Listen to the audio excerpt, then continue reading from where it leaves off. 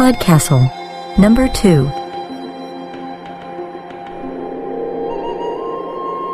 For April 8th, 2008. For Fear of Dragons by Carrie Vaughn.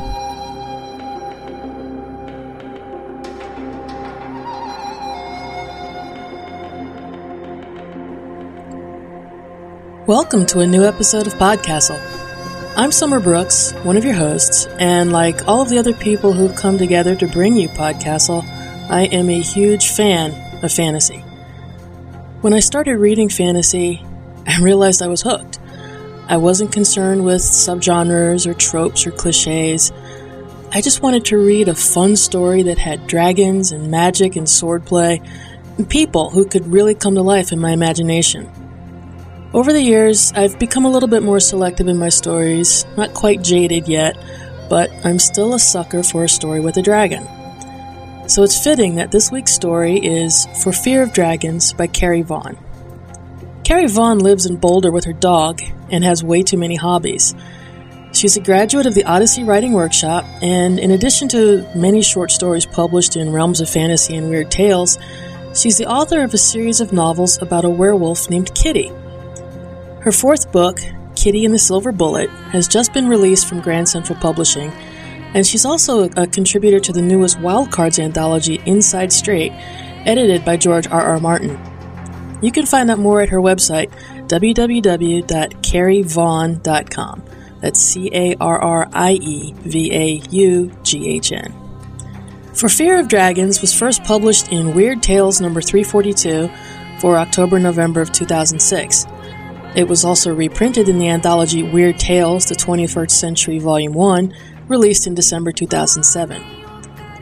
The story is narrated by Cunning Minx. She's the host of Polyamory Weekly, a podcast dedicated to responsible non-monogamy and such lascivious topics as communication and honesty in relationships. She's been a leading voice in the poly community since 2005, and you can find her podcast at polyweekly.com. For Fear of Dragons is an intriguing look at blame, fear, and choosing what's right over what's easy. And I love a story that can do that while still remaining lighthearted. And now, For Fear of Dragons.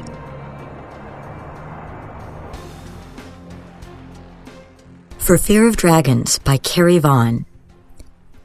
In a certain kingdom, very young women, still girls, commonly had babies. It proved they were not virgins, and so their names would not go into the lottery that was held every year to choose a sacrifice for the dragon.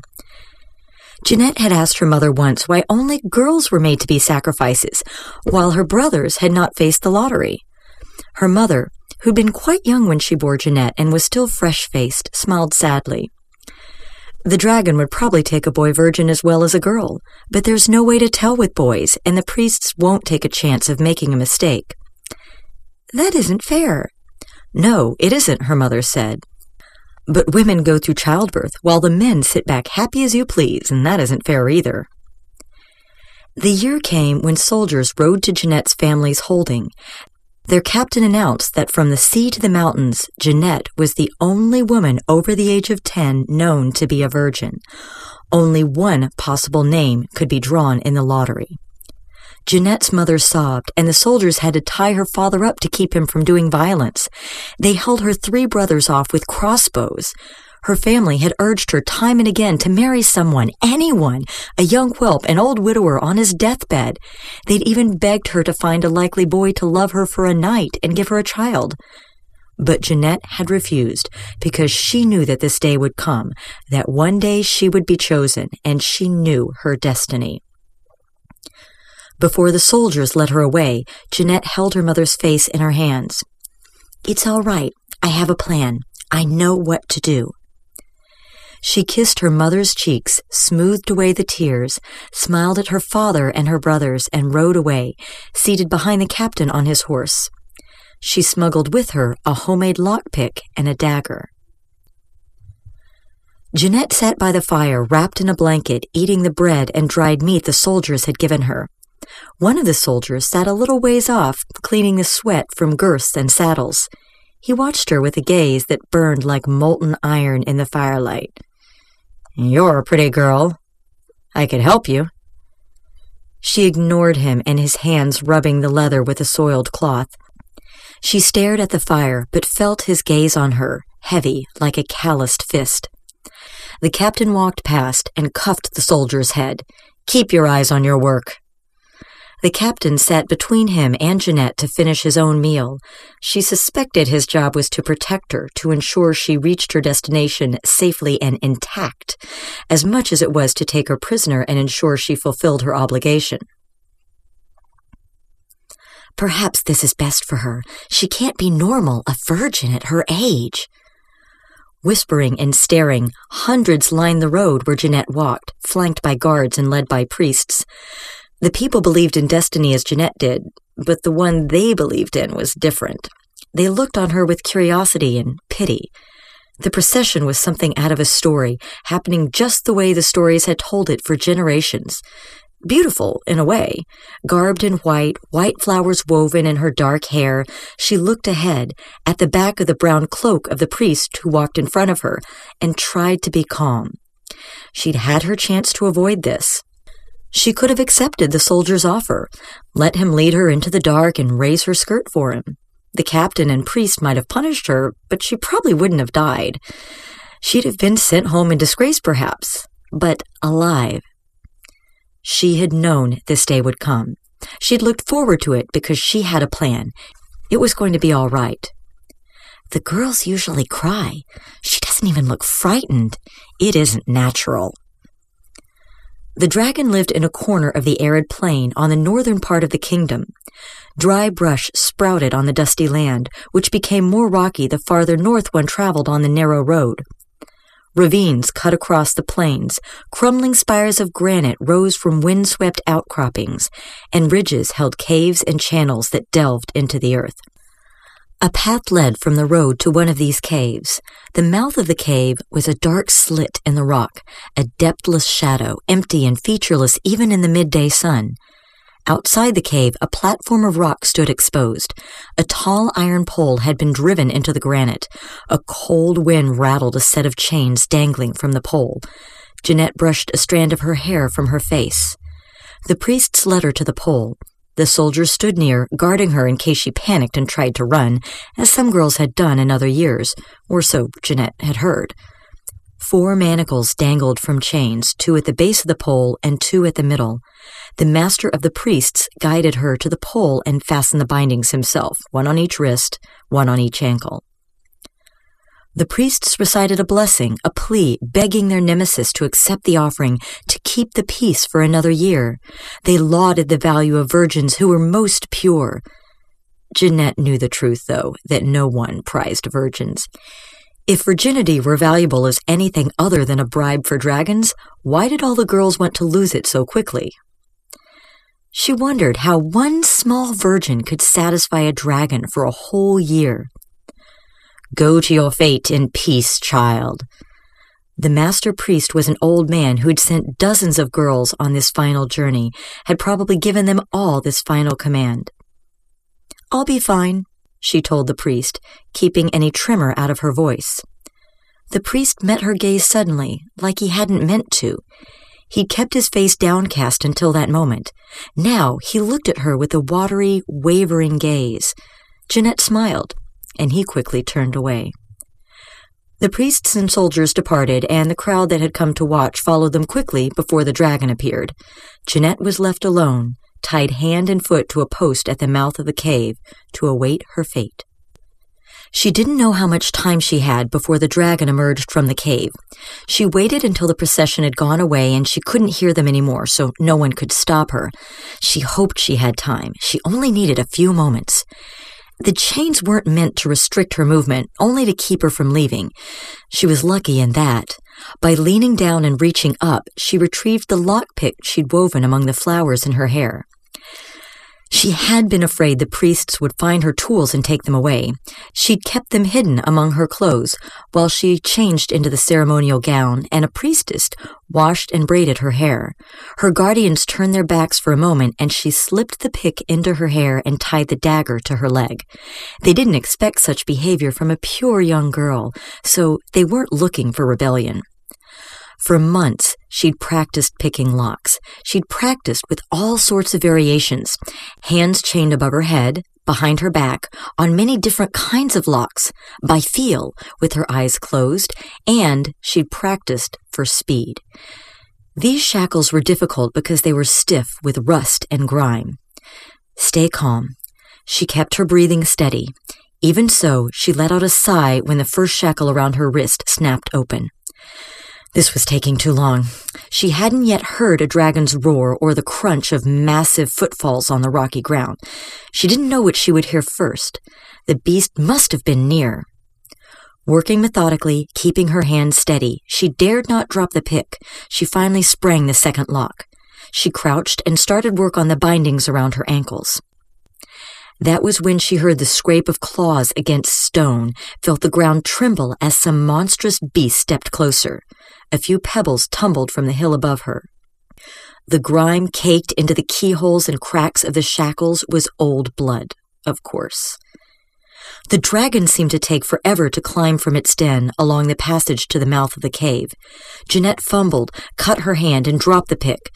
Drawing a sharp breath, she found it and tried again. The scraping footsteps crept closer. Finally, the last shackle snapped open, and with a yelp, she clawed it away and sprang from the pole. She climbed the rocks, scrambling to get above the cave entrance. She found a sheltered perch behind a jagged boulder.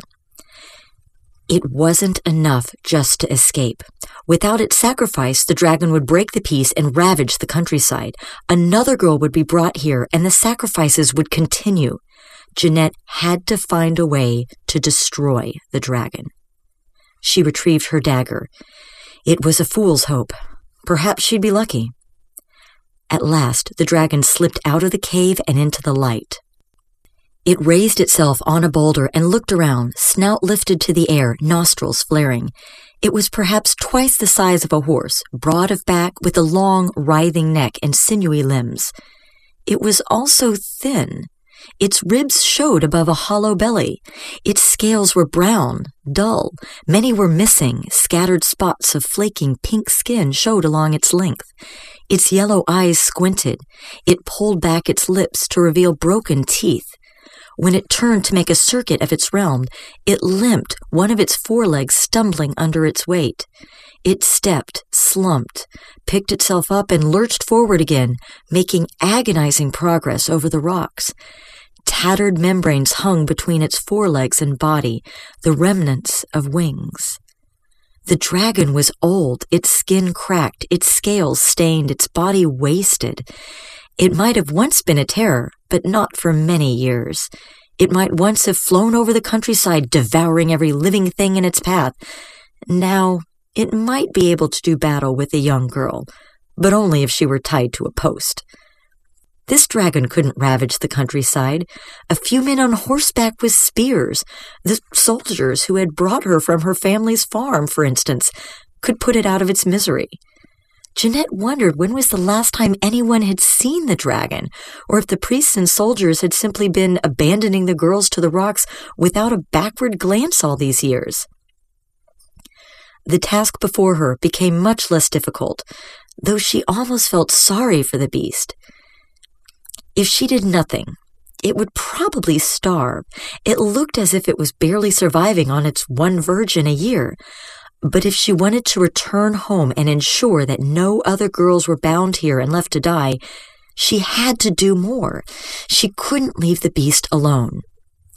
It hadn't seen her yet. It was sniffing around the rocks, searching slowly and carefully. Perhaps it couldn't see at all. Still crouched on an outcropping above it, she inched towards the edge, gripping her knife, preparing herself. It was just a creature, after all, though it may have lived 1,000 years and devoured 1,000,000 men. She'd hunted rabbits and helped slaughter pigs. She knew how to kill beasts. She couldn't be afraid. She jumped. Landing on the dragon's back, she sprawled and almost slipped, tumbling off the animal. Desperate, she scraped her hands against the scales, hoping to reach a handhold. She found a grip on the ridged spine with one hand while supporting herself with the knuckles of the hand that held the knife, which she couldn't drop or she was lost. A living heat rose off the creature, smelling of peat and dying embers. The dragon shrieked, a choking, wheezing sound. Not so much as a puff of smoke emerged from its mouth. At least Jeanette didn't have to worry about fire. The beast lurched, but not very quickly. She kept hold of her perch. She could imagine the dragon at the peak of its strength, its great body pulsing with power, flinging itself one way and another in the blink of an eye, its fierce head whipping around to snap at her with dagger-like fangs. But its head turned slowly on a neck stiff with age. It hissed, and its chest heaved with labored breathing. It was almost dead already. Gripping the ridges where its backbone protruded, she crawled up its back, then up its neck, which collapsed under her weight, smashing against the rock. The dragon squealed, snapping uselessly as it tried to reach back for her. The tail lashed against the rock, knocking loose pebbles which clattered around them. Slumped on its neck, pinning it to the ground, she reached over its head. Its body rolled as it tried to free itself, and the joints along its spine cracked. She placed her hand between the curled spines that grew out the back of its head, and balancing herself, she drove her knife into its right eye, using her body to force the weapon as far as it would go, until her shoulder rested on the bone of the socket, and the knife lodged deep in its brain. The dragon shuddered, its death rippling along its entire body. Jeanette held on tightly, closing her eyes and hoping it would end soon. She lay stretched along the dragon's neck, her head pillowed on its brow, her arm resting in the wetness of the burst eye socket. The blood was growing cold and thick. It smelled sweet and rotten, much worse than slaughtered pigs. The bones along its neck dug through the fabric of her gown, making an uncomfortable bed. She scraped the brain and gore off her arm as well as she could, wiping her hands on the hem of her gown. The silky fabric wasn't much use for that. She could go home, though if she wanted them to believe that the dragon was dead, she'd have to bring back proof. She'd show the priests, and they wouldn't hold any more lotteries. She couldn't carry back the head, as impressive as it would be to see it hanging on a wall. In the end, she cut off a toe and its claw, unmistakably the black, curved claw of a dragon. Once it might have been as sharp as a sword, but now it was dull with age. She left the dragon sprawled among the heaps of stone. Within half an hour of walking, she looked back, and the dragon's body was only another shadow among the crevices.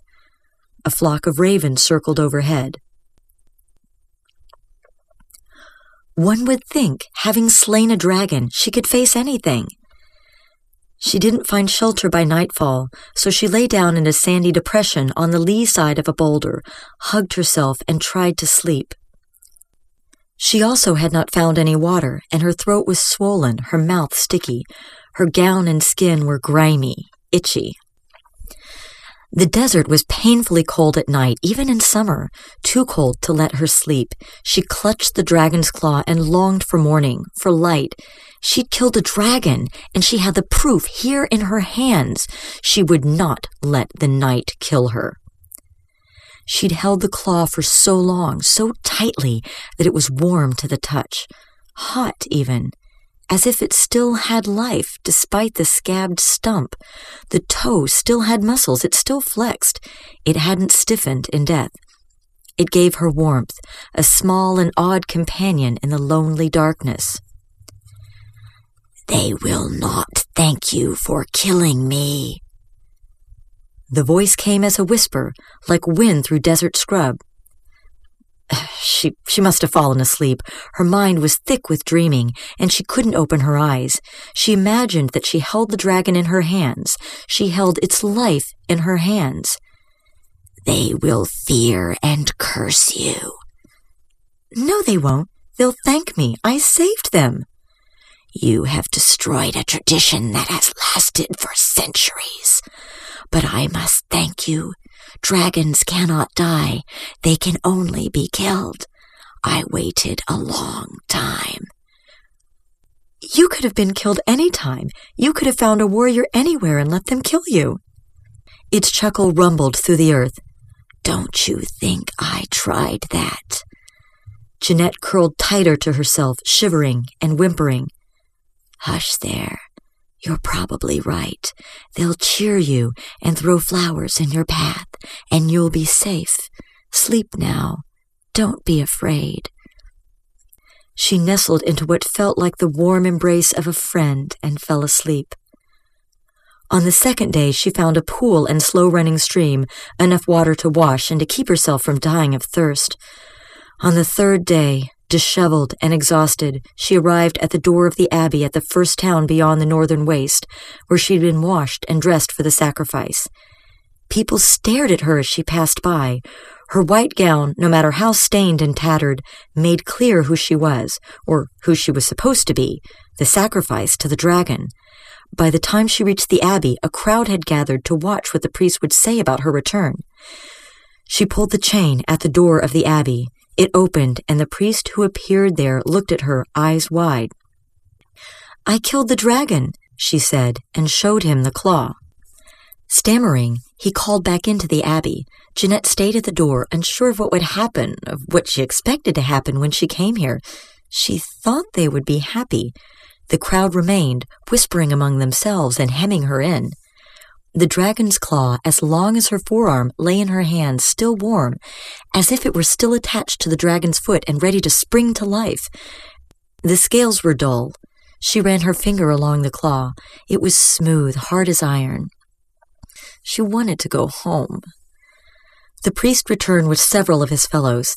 They grabbed her, surrounded her, pulled her inside, and shut the door behind her. It happened quickly, and they didn't seem surprised or glad or impressed that she had returned. Instead, they seemed worried, which made her afraid. In moments, they'd brought her to the room where she'd been prepared as a sacrifice, a bare stone antechamber with a fireplace and wash basin, where a week ago she'd been cleaned and anointed. She stood in the middle of the room, a ring of priests surrounding her. The master priest stood before her. "What have you done?" he said. "I killed the dragon." She cradled the claw to her chest. "Why have you done this?" Horror filled his voice. Inexplicable horror. Was there something about the dragon Jeanette didn't know? "They will not thank you." "I didn't want to die. I believed I could do this thing." She hoped she might, eventually, by chance, say the thing that would make this right. "It was old, crippled. Anyone could have done it. I picked the lock on the shackles. I planned it. I didn't understand why no one had done it before. Someone should have killed it a long time ago." Harshly, the priest said, "Whether or not the dragon could be killed, whether or not it should have been killed is not important. The sacrifice is important. The sacrifice is why you were chosen, why the choice is made every year." Very quietly, she said, "I don't understand." "Fear," the old priest said, his voice shaking. "We sacrifice so that we will not have to fear. Without the dragon, how do we banish our fear? What will we sacrifice so that we do not have to be afraid?" "Nothing," Jeanette said without thinking. "We can choose not to fear." One of the other priests said, "How does a girl kill a dragon?" "It isn't natural," said another. "It isn't possible." "Not without suspicion of witchcraft." Jeanette looked around as the priest talked. She began to understand and began to fear in a way she hadn't when she faced the dragon. "We cannot tolerate a witch among us." The old priest stepped toward her. The circle closed around her, and she had a vision of herself bound to another post with knotted rope she couldn't escape from, and flames climbing around her, which she couldn't kill. They had found a new fear to make a sacrifice to, something else to kill, to comfort themselves. The dragon's claw was dull, worn by age and use, but it still had a point on it, and this was the hand she had used to kill a dragon. "Don't be afraid. Some hunters believe they take the power of the creatures they kill. You have killed me. My power is yours." Jeanette slashed the claw at the old priest, as the dragon might have slashed in its younger days. He fell back, and the priest shouted in panic. Half of them reached to help their master, half lunged to stop Jeanette. She was young and quick and escaped them all, running out of the room. She didn't know if the crowd would still be gathered at the front door, so she escaped to the back of the building and found another door, another way out. She couldn't go home. The priest would send soldiers after her. Instead, she traveled far away to a desert land where a dragon might live. There was a kingdom that held a lottery every year to choose a virgin who would be sacrificed to the witch who lived in a cave at the edge of the northern desert. She was so powerful, it was said, that she knew the ancient language of dragons, which had not been spoken on Earth in centuries. The girls were chained to a rock near her cave and left to their fates. The witch used their pure white bones in her spells and fed on their untainted flesh to preserve and restore her own rotten body. One year, the girl who was left on the rock had only just begun to grow the first curve of breast and to dream of dancing at the country fair. Now that the priests were gone and could no longer intimidate her to silence, she cried and struggled against the chains until her wrists bled. When the witch appeared at the mouth of the cave, the girl screamed and thrashed like a wild thing, stupid with fear. The witch was an old woman with gray hair tied in a braid draped over her shoulder, coiled and tucked into her belt. She walked stooped, leaning on a cane of knobbed wood. And it was true, what the stories said, that she had bound a dragon's claw to the head of the staff. She held a key in her hand. "Hush, child, hush. I am too old to fight you." Her voice was old and kind, like a grandmother's voice, which made the girl fall still and silent. "There, that's a good girl," the witch said. One by one, the witch unfastened the shackles with her key. The girl started trembling so hard her teeth chattered. When she was free, the witch took her hand and helped her to her feet. Then she unfolded the cloak she'd held draped over one arm and put it around the girl's shoulders. "You can't travel in that flimsy gown they gave you, can you? And here." The witch put a pouch filled with coins in the girl's hand. Holding her other hand, the witch led her to the far side of the hill, opposite the mouth of her cave. She pointed to a path that led down the hill and away, far into the distance. She said, "Take this path. In a day, it will bring you to a country where girls are not sacrificed to anything. The family at the first farm will help you. Go now, and don't be afraid." The girl stared at the witch a long time, deciding whether or not to be afraid, wondering if she should dare to believe that she would live. The witch smiled a grandmother's smile. Impulsively, the girl hugged her, arms around the witch's shoulders, gently because the woman seemed frail. Then she drew away and ran down the path, clutching the cloak around her. PodCastle is a production of Escape Artists Incorporated and is distributed on a Creative Commons Attribution Non-Commercial License. Share it, but don't change it or sell it. Our theme music is by Sheila in Exile. You can find them at magnatune.com. You can discuss this episode of PodCastle or nearly anything else in our forums. Just visit forum.escapeartist.info. And if you like science fiction or horror, be sure to visit our sister podcasts, Escape Pod and Pseudopod. And if you enjoyed this episode, tell a friend or post to your blog about it, or consider donating via the PayPal link on our site. Mary Wortley, Lady Montague, said, "What folly to kill one another for interests often imaginary, and always for the pleasure of persons who do not think themselves even obliged to those who sacrifice themselves for them."